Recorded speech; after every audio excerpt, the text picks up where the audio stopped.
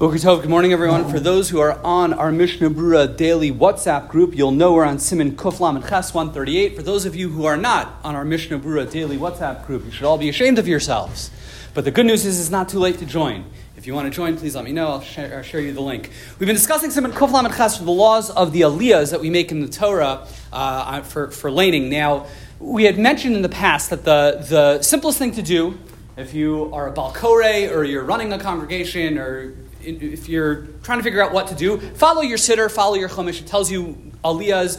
That's a great place to stop. But we pointed out that those aren't really requirements. Those are just good, helpful suggestions, and those are pretty much traditional what Klal Yisrael does. But in theory, Siman Kuf Lamed Ches tells us there's a lot of flexibility where the actual aliyahs go. There are, however, a couple of rules that are absolute rules that must be followed. There is a secondary list of rules which aren't hard rules. It's not that it must be followed, but they should be followed. There seems to be, in my opinion, even tertiary rules of good ideas what to follow. But in any event, one of the absolute halachas when it comes to making the aliyahs, where the aliyahs in your Torah reading must be, one of the halachas we've discussed is it cannot be within 3 psukim, or really can't be 2 or 1 verses, 1 or 2 verses, within a samach or a pei. If you ever look in the Sefer Torah, you have the indentations, those blank spaces. A pei means the indentation is a full line break. A samach means it's a gap of a few letters. You cannot start an aliyah within 1 or 2 psukim, either end of a samach or a pei, one of those gaps. It has to be at least 3 psukim, at least 3 verses before a samach or a pei, one of those gaps, or at least 3 psukim after one of those samach and peis. If you go ahead and you start within 3, with 1 or 2, you've got a big problem. What's actually interesting is the Mishnah Brura brings 2 examples, 2 interesting, unique situations that actually came up in Parshas Pinchas, which we just read yesterday.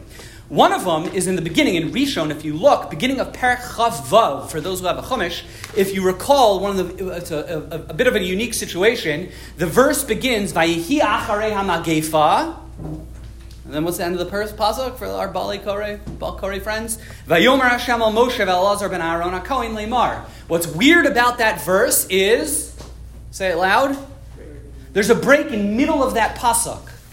It's in the middle of the verse, there's a break. It's very unusual. It comes up a couple times in the Torah. Mishnah Brura says, are you allowed, does that count as, in that halacha, as a break? In other words, if I wanted to stop making aliyah at the end of Perek Chav Hei, right before Vayi Acharei HaMagefa.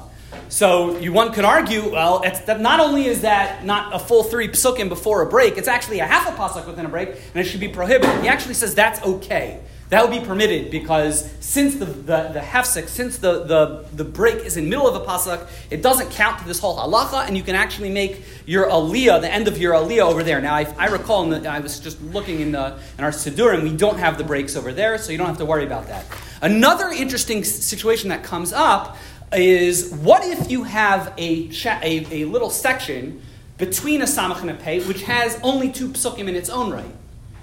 Can you make a stop when it's, in theory, it's within 2 psukim of another break, and that's a problem, but that spot itself is a samach or a pei? A classic example is actually also in Parshas Pinchas. If you take note, this little section of Yom HaShabbat Shnei Chvazim B'nei Shana Tamimim U'Shnei Esronim Solos Min Chavulav Shem V'Niska Alas Shabbat B'Shabbato Alas HaTamid V'Niska.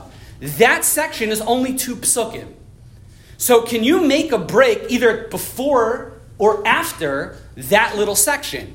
So the Mishnah Brura says this is kind of an in-between. Meaning, on Rosh Chodesh, where we actually read this, so because there really aren't very many options of where you can put your aliyahs, so we are makil, and indeed what we do is we stop right before Rav Yom HaShabbos, if I recall. But the Mishnah Brura says, ideally, he says, when you're actually reading Parshas Pinchas, when you have more options of where to break, one should not actually stop before or after this section, because it is within 3 verses of either in the front or the back of a samach or a pei, and that should be avoided. Again, if anyone wants to join our group, please let me know, and I'll send you the link. Saying a Kaddish?